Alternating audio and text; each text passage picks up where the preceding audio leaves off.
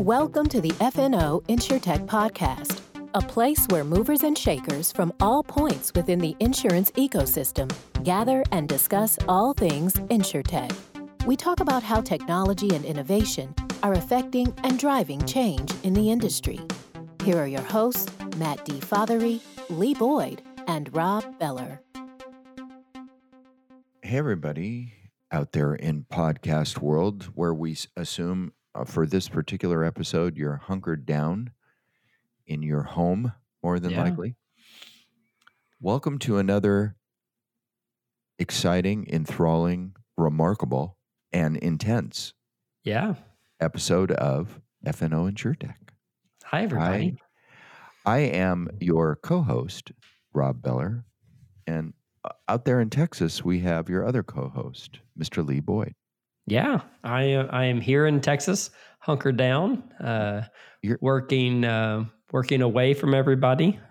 You're in a great big empty, aren't you? I'm a great big empty. So we have most of our workforce is remote, and they're all hunkered down, and they're all working hard. But you know, that's what the world is doing right now, isn't it? Yeah, that's what we're doing out here in California. We are hunkered down. That's exactly right. I'm just trying to talk my wife into staying out of the real world, which is complicated because she's all over the place. Yeah. You know, Rob, I woke up this morning to some news that really kind of shook me.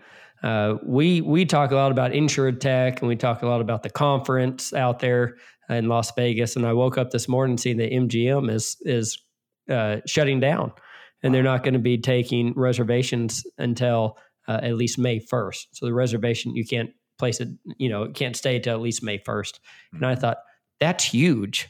That is huge for that company to shut down the hotel and casino games out there. Yeah, here in California, as I'm sure across most of the country, all the restaurants are closed. Mm-hmm. They do takeout only and some food delivery only. But life, as we're used to it, has pretty much ground to a halt. Yeah. Me and you have talked a lot about how this will be a time in our history where, they write books about it. Yes. They'll write books about this time, about how the world came together to try to stop this pandemic that's going on. Mm-hmm. And everyone came together to do that. It'll be a very interesting time to look back on. Mm-hmm. Mm-hmm. And our hope for everybody, for our families who work with us, as well as for all you that listen and join us every week, is that you stay safe and healthy. And we'll be there every week with a little bit of information and conversation about InsurTech. So at least, if nothing else, you can stay a little distracted, because how much Netflix can you watch in a week? Well, that's too much, I guess. I guess we're about to find out, aren't we? We're going to find out when everybody's streaming Netflix. So, but I assume everybody who's working at home is working typical 8 to 5, and they're off their social media and off their streaming devices, and they're really working hard. That is what I assume happens. Well, we know everybody at 470 is.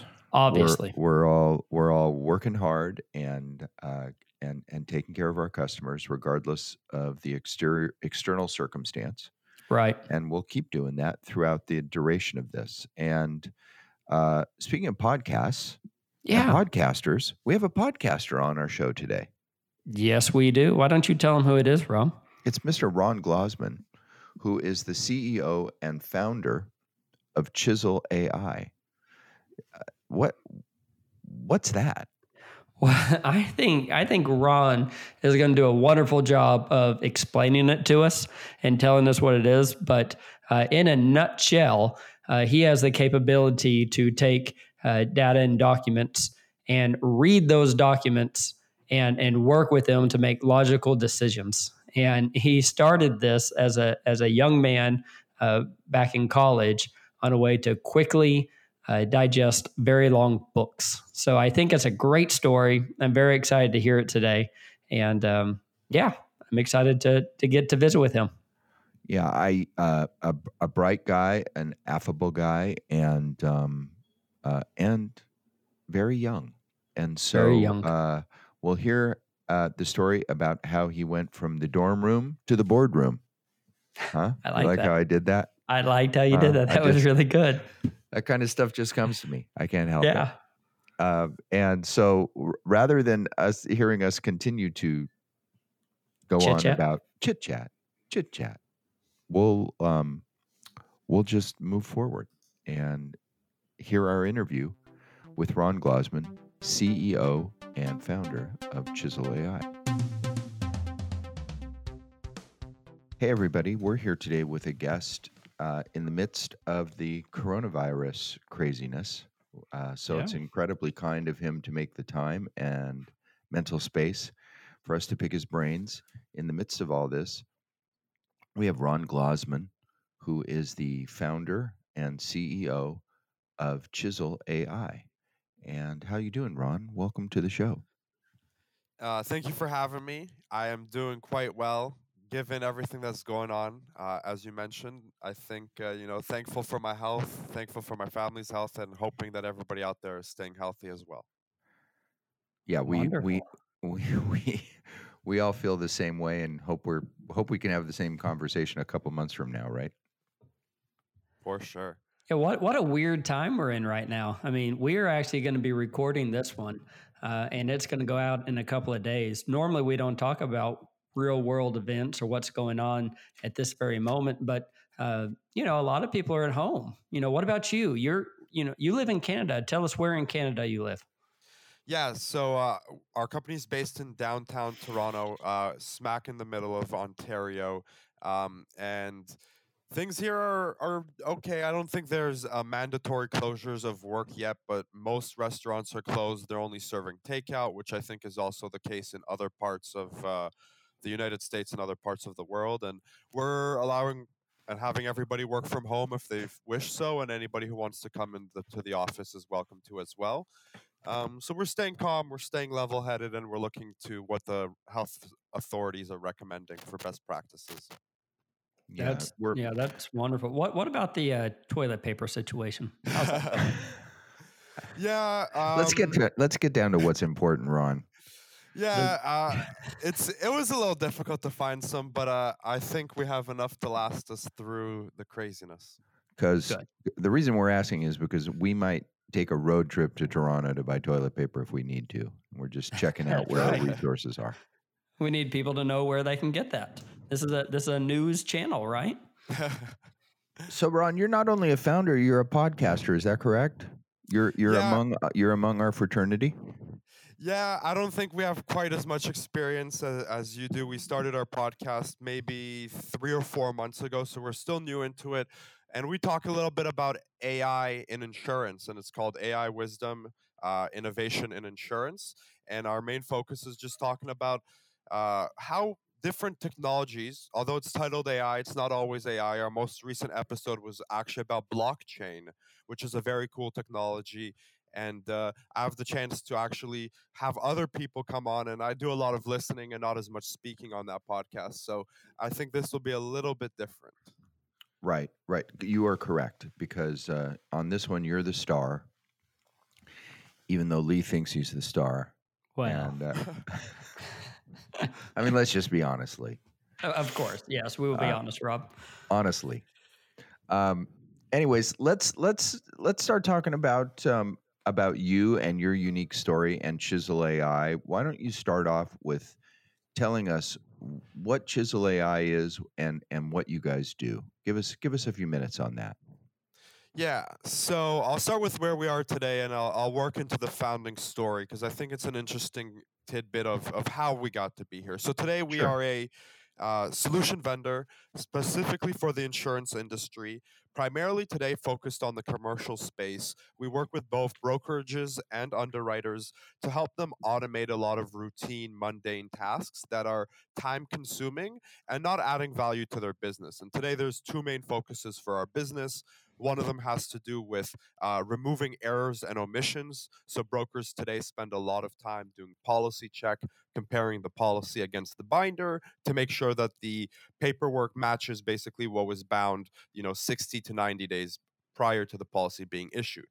On the flip side, with the carriers, we're helping them underwrite more business by being smarter about the business that they're looking to underwrite. Statistically speaking, even though as much as people from the outside like to think that insurance is a very standardized product, different companies have different risk appetites and they end up underwriting different segments of the market and within the geographic regions, different sizes of business. And so we're helping companies find the business that they like to write and write more of it. And we do that by helping them be smarter about the business that they're declining and better route and triage the business that is actually going to be valuable to them, whether that's through profitability or just an interest area that they want to grow into. And so if I look back on the journey, we started this about 5.5 years ago, actually in the student space. So at the time, I was a student at the University of Waterloo in Canada, studying computer science and business, and it was exam season. And I was sitting there and I said to myself, it doesn't really make sense that a textbook is 1,000 pages and an exam is 10 pages. If you do that math, that's like 1% of the content. And when I study, what I'm doing is I'm creating a summary of the textbook and just studying that summary. So what if I can teach a computer how to read and create summaries of textbooks? My goal was 1 page per chapter. That way I could just take that summary, study it before the exam, and ideally get a good mark. And then being a computer science student, I thought that was a lot more interesting than actually doing the studying. And so I spent the next 4 months working on the prototype. And at the time it was called Note, which I thought was a good name because it helps people with their notes. Yeah. Yeah. Right. And so it ended up, I ended up building it and I got it to the point where, I was able to stop going to class, to put it lightly, and spend more time doing the things that I enjoyed, which meant playing video games and actually working on this technology. It allowed me to spend a lot of time learning. And so my friends heard about it. They said, Ron, can you share it with us? I didn't think much of it, so I said, no problem. I'll put it on the Google Chrome web store at the time. I put it out there. And in 2 weeks, it went viral. It was in 33 countries, 44 of the top Ivy League schools in the world. We're talking Princeton, Stanford, Harvard, Yale. It was in Russia, China, India, Brazil, Portugal, Netherlands, Switzerland, Australia, France, Netherlands. You name it, it was on every continent except obviously Antarctica, because penguins are cute, but they can't read. Otherwise, I think they would still do it. And so, I worked on that as a hobby for 2 years because students don't have discretionary income. And so it didn't make sense from a business perspective, but it was definitely a cool technology. And so I kept working on it as a hobby for about 2 years. And in that time, it went on to be named one of the best 50 apps for students of all time. So clearly we had some success. In 2016, towards the end of the year, I was invited by RBC, which is the Royal Bank of Canada, to their first ever machine learning conference. And they asked me to come and sit on a panel and answer questions on artificial intelligence with a focus on natural language processing, which is the technology we use to teach computers how to read. And so I came and I sat on this panel and I took questions from the audience. And after I got off stage, about 5 minutes after I get off stage, an email comes in to our central inbox from the contact form on our website. And it says, hey, I know this is an app for students, but I think insurance can really benefit from this technology. Do you have 5 minutes to chat? And at the time, we weren't doing insurance. It was purely an app for students. And I took a quick look at the sender and it said @aon.com. And at the time, I'd never heard of Aon, but I'm sure everybody listening here has.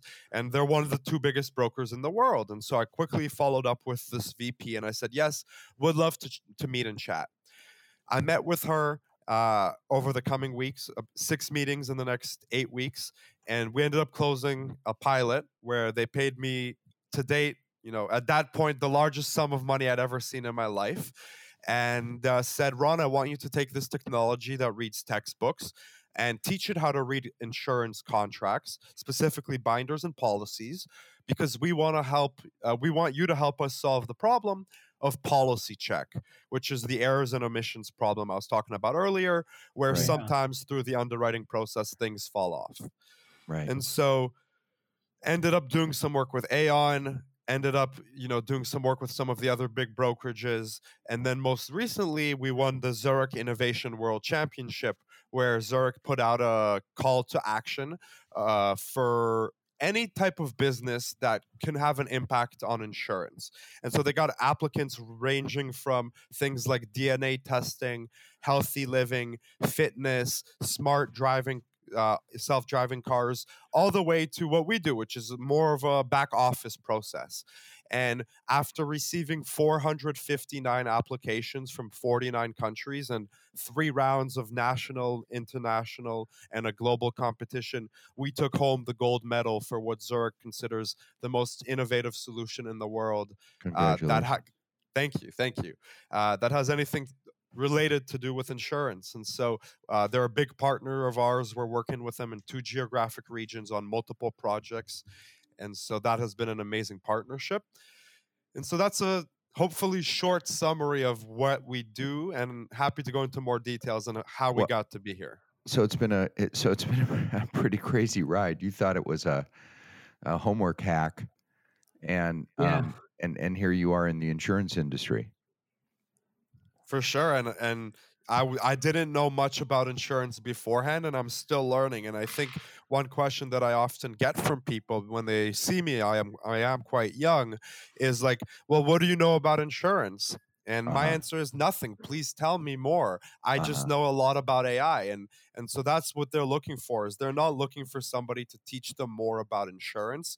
They're often looking for somebody who can help them with technology. And so one of my favorite wisdoms is, when you speak, you only repeat what you know. When you listen, you can learn something new. And so that's always been my strategy with them. I love that. Let's talk for a second about AI. We've had a couple AI providers on previously, but for the interest of our audience and ourselves for that matter, let's talk about AI for a minute and essentially how you define it and what it is, and how Chisel uses it. Yeah. So there are traditionally 7 types of branches of AI. So I'll start just by naming them and I'll dive deeper. It starts from machine learning, which is typically more of an academic pursuit, but it really houses all the other branches. And within machine learning, there's things like supervised learning, unsupervised learning, and reinforcement learning. On the flip side, you have robotics systems, and that's where everybody starts to get a little scared because they think of the Terminator. And I would, just to give you peace of mind, I think we're very, very, very, very far away from that reality. So it's nothing to worry about, at least today. Good. Good. Yeah, we have enough to worry about today. Thank you. Yeah, yes, thank you. Then there's things like machine vision. Examples of machine vision include autonomous cars. They use machine vision to detect objects and then make decisions based on what they're detecting. There are speech to text and text to speech systems. Those typically fall under natural language processing. So examples of that include Siri, Echo, any other types of voice assistants that we're used to, because you're speaking to them, they're understanding, and then they're speaking back to you. And then there's also systems that are considered expert systems. And expert systems are probably one of the oldest types of artificial intelligence, because they are systems that follow more traditional rules. Unlike some of the other branches of AI, expert systems can be considered very complex decision trees. A decision tree is typically like a binary yes or no, if this, then that. But they're an expert system because they do it to a level of proficiency that a human does, even though they do it through a more defined, rigorous method.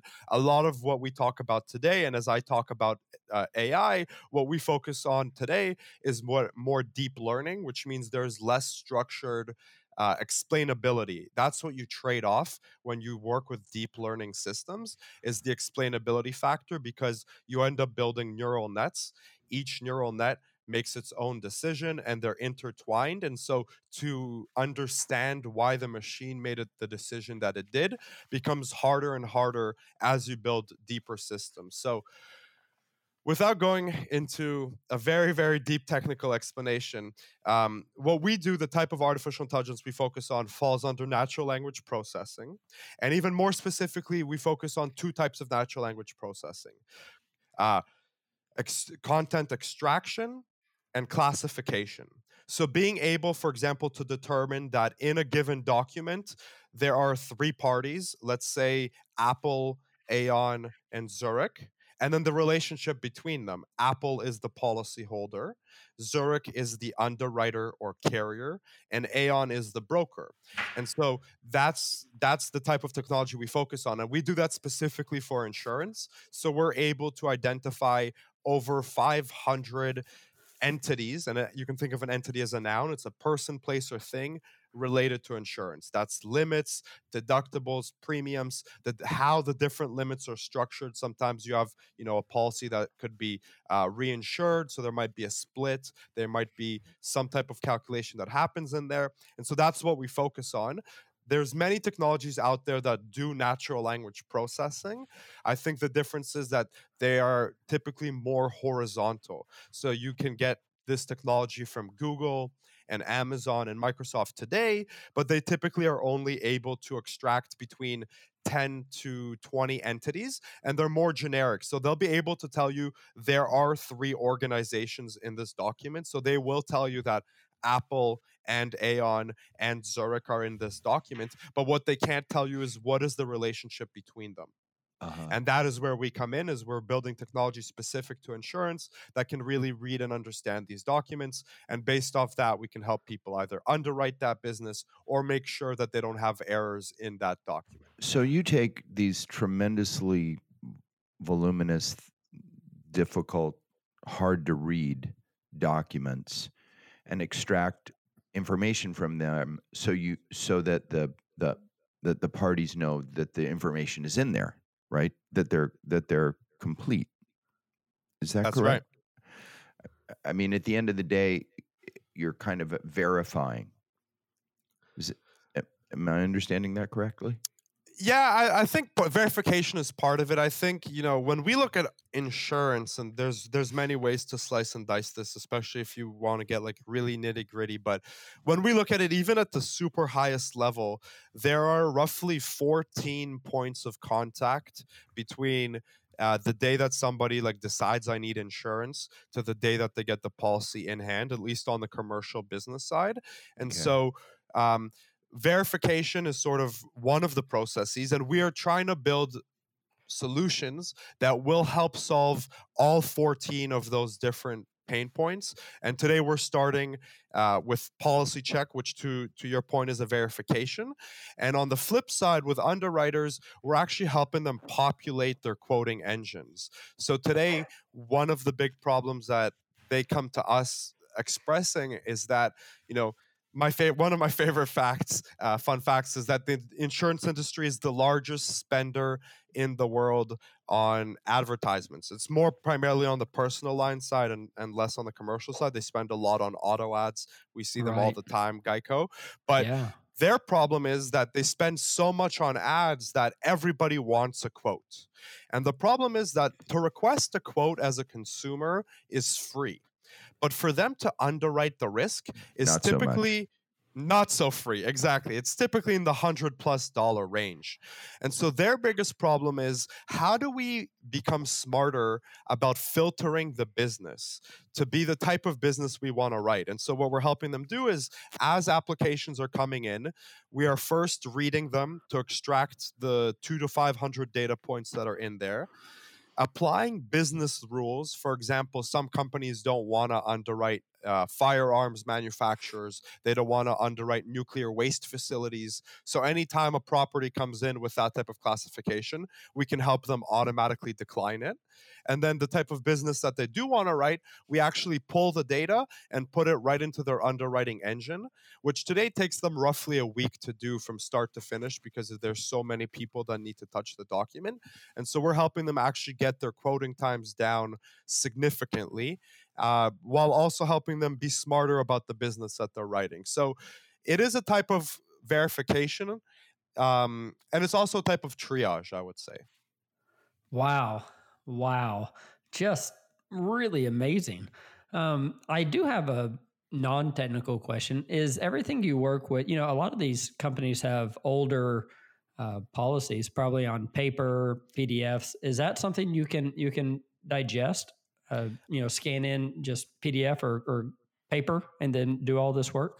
100%. The one thing that and it's not an impossible thing, but it's something that we caution against is handwriting. So no problem. You're welcome to do OCR. We support scanned documents. They don't have to be digital native.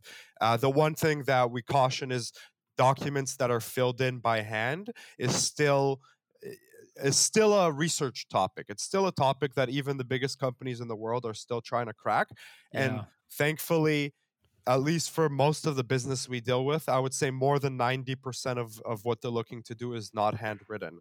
So yes, there are unique cases. I would say there are about 10% of the time, in which case they just do it, the old-fashioned way, have a human read it. So how does it work? And maybe you can't tell me, I don't know, but let's go back to the olden days, I don't know, 7 years ago for you maybe. Whenever you wanted to do this with a textbook, you had 1,000 pages, and now you want this machine to summarize it. How do you start teaching in any computer what words and sentences in a certain order mean? How does that start? So there's many ways to crack, this egg, and there's no one right way to do it. The approach that I took, and I think there are innovations since then. If I were to go back, I was doing this in 2013, 2014. So there have definitely been leaps and bounds of innovation since then. But here's how I did it in those initial days. So the first thing you do is just called removing stop words. Stop words are words such as the, very, very common words that don't really add any value. The next thing you do is called lemmonization and tokenization and stemming. So it's taking all words and conjugating them to one base. So for example, running, ran, run, all of that should be conjugated to its root. That way you don't have any mix-up.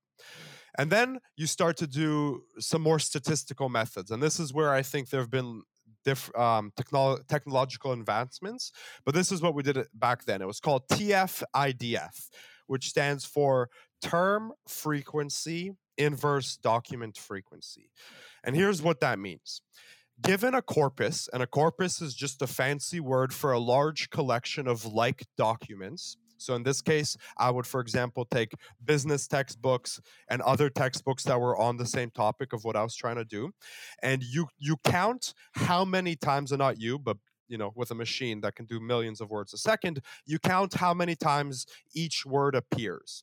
And the interesting thing about the English language, and I think it holds true for other languages as well, is that the distribution is actually 1/n. So each word becomes 1/n. So the second most common word is half as frequent as the first most common word. But that just depends on the corpus. And so that's why you need the corpus. So what you do is, given a new document on the same topic, you run that distribution. And what you're looking for is any differences. So for example, if you expect the word economics to appear 1 in 10 times in a business textbook, but here it appeared 1 in 5 times, that means that this word is more important in this context for whatever reason. Or the inverse. If you expected it to appear 1 in 10 words and it only appeared 1 in 100 words, that meant that the one time that it did appear was probably a very specific, they used that word for a reason. And so that's just one example of a statistical distribution, TF-IDF, that you can do to start assigning scores to words. And then what you do is you can sum up the score of a sentence. Now remember, the length of a sentence, the more words that there are in a sentence, the more likely it is to have a higher score. So you would average it out. If the sentence had 11 words, you would sum up the score of each word and divide by 11. And that was basically the standard unit of what that score was for a sentence. You could do the same thing for a paragraph and a page, and then all I did was a sorting algorithm. Show me the most important pages, then the most important paragraphs, then the most important sentences, then the most important words, and I could actually, set a threshold. Anything less important than this, don't show me. And then it's just a fine-tuning exercise. Based on the corpuses that you have and the statistics that you run, you can do some fine tuning, and it actually ends up being very, very accurate. That is amazing. I had a friend in graduate school. Man. I'll shout him out, Jeff Holmes, who I haven't spoken to in a long time. But Jeff was a great guy. He was an electrical engineer, and he told me the stories about when he was going through getting his bachelor's degree in electrical engineering, which is a tough degree to get, and requires a tremendous amount of diligence and study.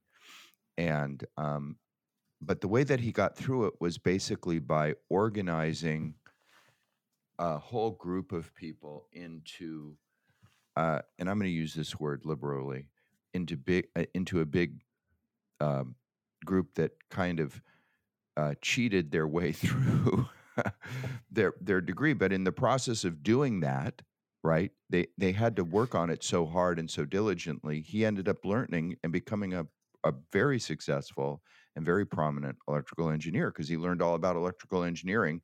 He just didn't want to do it in a classroom. And it sounds to me like you kind of learned all about everything that you're talking about, or certainly the introduction to it all, by trying to find a shortcut of having to go to class. Is that fair to say?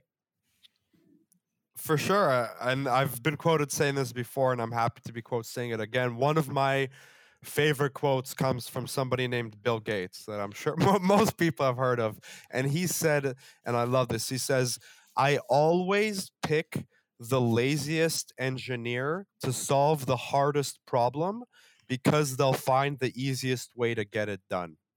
And I would say that has very much been reflective of my journey to date. Wow. So you consider yourself lazy. You don't sound like it at all. No, and a lot of times I get to interview people, and people have obviously interviewed me, and when they ask, like, what is a weakness, or what is one of your weaknesses, and people always try to come up with these answers that are a weakness, but really it's a strength. And my answer is I'm lazy. I will build a system as simple as possible, but not simpler. And that is, I think, what every engineer should strive to do. And so I work my butt off, don't get me wrong, but if I can build a dolly to roll a rock up the hill, I will do that rather than manually lifting the rock all the way up the hill. Right. And I think that, Lee and I are part of the team that run our company, and that's constantly a struggle is, are we making this more difficult? Whatever it is, whatever the topic is, right, Lee? Are we making this more difficult than what it needs to be? Yeah, I really like that whole philosophy on make it as simple as possible, but not too simple? Make it as simple as possible, but not simpler. Yeah. I mean, that's really, really, something you got to think about whenever you're building processes and technologies and all that. I mean, I can easily overcomplicate something because I get 1% extra effect, but maybe all I need is that base. Yeah, something to remember. Yeah, my son, who's in the tech world too, talks about the 80-20 rule. They want to put out, instead of looking for 100% effectiveness, they want to put out 20% of the effort and get 80% of the effectiveness, and not worry about getting 100% of the effectiveness, because the additional effort that it takes over that 20% to get to 100 might be substantial, and 80% might get you there, whatever the case may be. And these are interesting managerial and philosophic questions. But I wanted to turn the corner here a little bit and talk about marketing. You went from being originally from being, I guess, in the student education space into the insurance space that you really didn't know much about. Did Aon kind of take you by the hand and help you learn the industry so that you knew how to sell your product? How did that go? I'm interested in the marketing side of Chisel AI.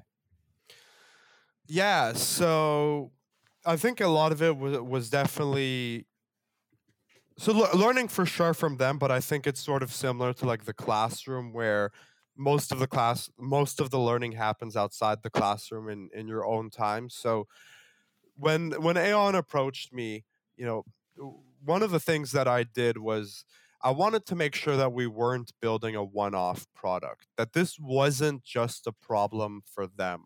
And so I did some research, and what I found was stunning, which was the industry loses north of $2 billion a year due to lawsuits stemming from errors and omissions. And so what I did was I looked at the public quarterly or an annual statements for both Aon and Marsh. So everything I'm going to say is public information. And so if you look at their statements in any given year, they both lose more than 100 million British pounds in lawsuits stemming from the errors and omissions in policies that they issue. And that's on top of an undisclosed amount of money that they're spending to prevent those. If I had to estimate, like that's probably tens of millions of dollars a year on both sides. So it's a huge problem. And so that was the first thing I did was market research, that it wasn't just Aon that had this problem. And it turns out it's not. Every single brokerage has this problem. In fact, they buy errors and omissions insurance to protect themselves against it, which is ironic. It's an insurance company insuring itself against its own mistakes. And so a lot of that, I think what we have now is, a team of subject matter experts in-house. So one of the focuses over the past year for us has been actually hiring smart individuals from the industry. And so right now, I think we have 4 or 5 in-house. These are people who have worked at Zurich, Travelers, Marsh, Aon, all of these big customers that we either have or we're trying to get to. And they have firsthand experience with these problems on the other side. And so they are our sort of seeker weapon, because I'm by no means an expert on insurance. What I am good at is solving problems in an easy way. And so we look to them to guide us. And so one other thing that we do, and this is less maybe on the marketing side, and I'm happy to revisit marketing, but on the product development side, we already have a list of the next 7 products we want to build. And the way we gather this list is from client feedback. So I go out there, I meet with the CEOs and the VPs of the biggest companies in the world, and I ask them, what problems are you trying to solve in the next 3 years? And when I hear something once, I add it to our spreadsheet. And then every time it gets mentioned again, we take a note. And really the way it works is if I hear something once, it's just whatever. If I hear it twice, it's a coincidence. If I hear it 3 times, then I say, okay, let's start thinking a little deeper on this, and we need to get to about 7. If we have at least 7 people tell us that like this is a problem and this is what I would be willing to pay, then we can build a business case, and I can take that to the board and get the funding to develop that product. And so I think that's maybe touching on the marketing side, but that is how we gather a lot of our intel, is through our customers. We're on the topic. We're all living within the topic of coronavirus these days. Is that an E&O issue? So it's interesting. I don't think it's an E&O issue. I actually believe what we're going to see is a huge amount of business interruption claims. Business interruption is a type of insurance you can get. Just for those who don't know, that basically insures your receivables as well as your payables. So it will cover any income that you were expecting, and also any expenses such as fixed costs, including rent and machinery if you're a factory, plus variable costs that you can put. And so I'm very curious to see, because one thing that you will see is many insurance policies have exclusions, which is no problem. But one of my favorite exclusions is an act of God. Mm-hmm. And to define an act of God, I know that there is a legal definition and the court of law has some precedent, and I'm not a lawyer, so I won't speak to it. But I think that precedent may be challenged. And I also know that pandemics are sometimes exclusions. And so I am very curious to see over the next 3 to 6 months, as claims start to get filed, where the court systems take this and if this gets challenged. Yeah, I saw where New Jersey already had something filed by restaurant owners saying that they were being forced to close down. I didn't read the entire article, but I just thought it was interesting that lawsuits and legality is already coming into this because they're out of money, right? They need they need somebody to say, yeah, we force you to do that. And I think we're going to see that a whole lot in the coming weeks. Well, my son-in-law runs a very successful theme bar in Sacramento, where I live, and the state just basically said, as well as the county, many government organizations said, please close now, Right? Unless you like we were speaking before the podcast, except for delivery, food delivery. Well, they don't do food; they're a bar, and so they're closed.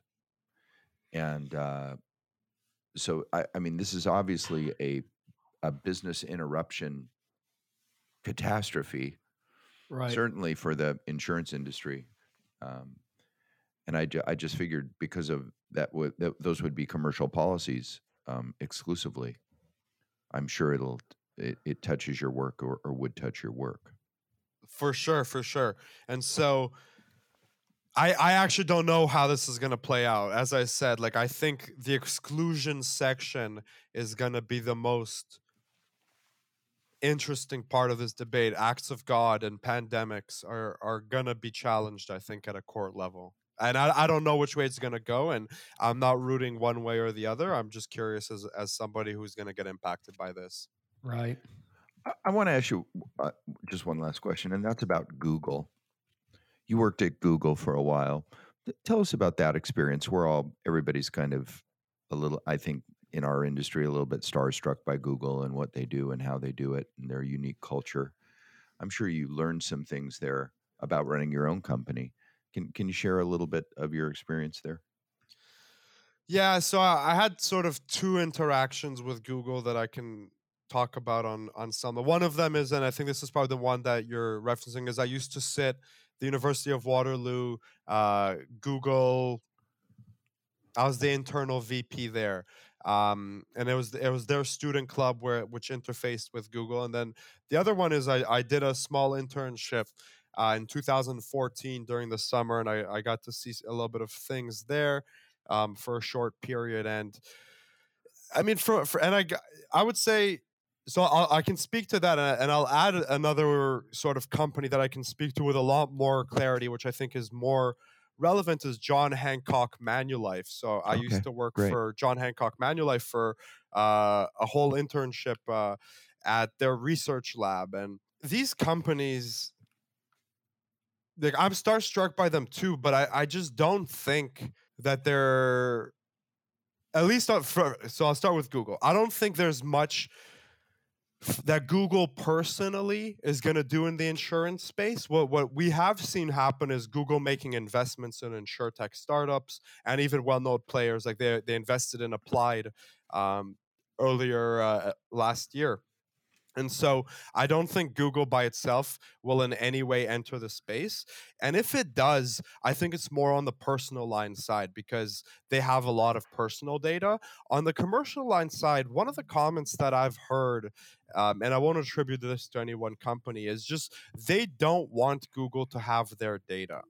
They actually told me, like, when I came in, they said, Ron, the reason we chose you is because you're nobody.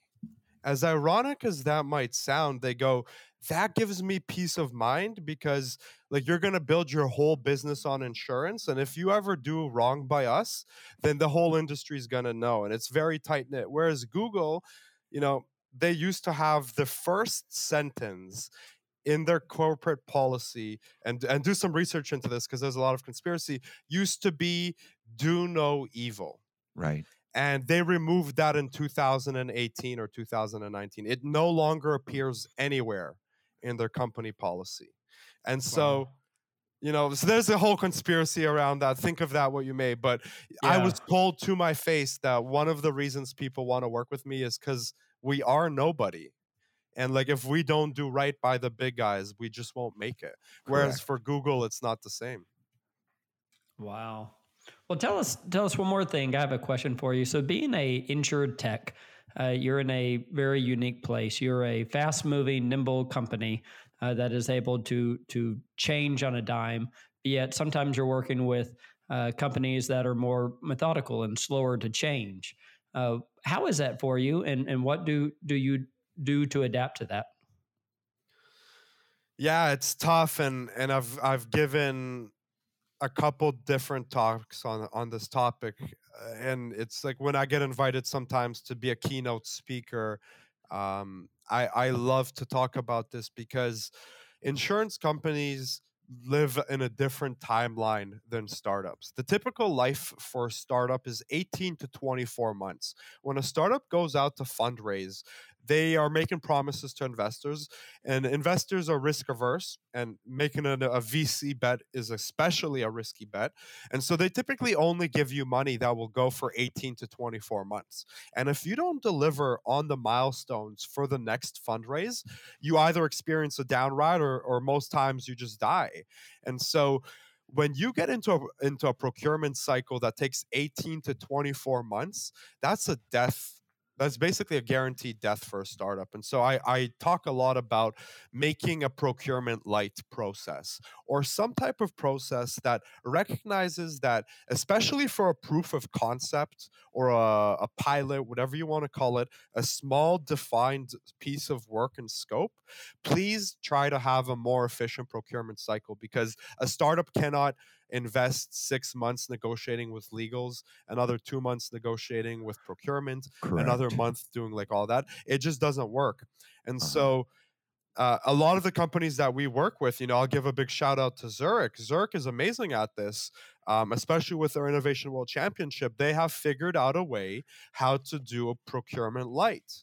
And so I am happy if anybody wants to reach out to me. I'll get on a 30-minute call with you, and I'll walk you through, and I'm happy to share templates of like what an MSA should look like, because we spent the first 4 months of our biggest contracts, which I can't name, negotiating the MSA. And I think now we have a template that has been vetted by 4 of the biggest insurance companies in the world.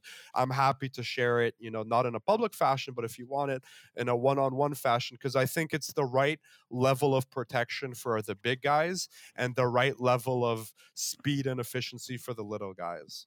So you can reach out to me, Glosman@chisel.ai, or through our website or on Twitter. Happy to share that. Wonderful. That's great. That's kind of you. I know we have many insurtechs that listen to us who are always looking for help or ideas. And you guys are, like you said, you're 5.5 or approaching 6 years old. So you're an old timer in the insurtech world.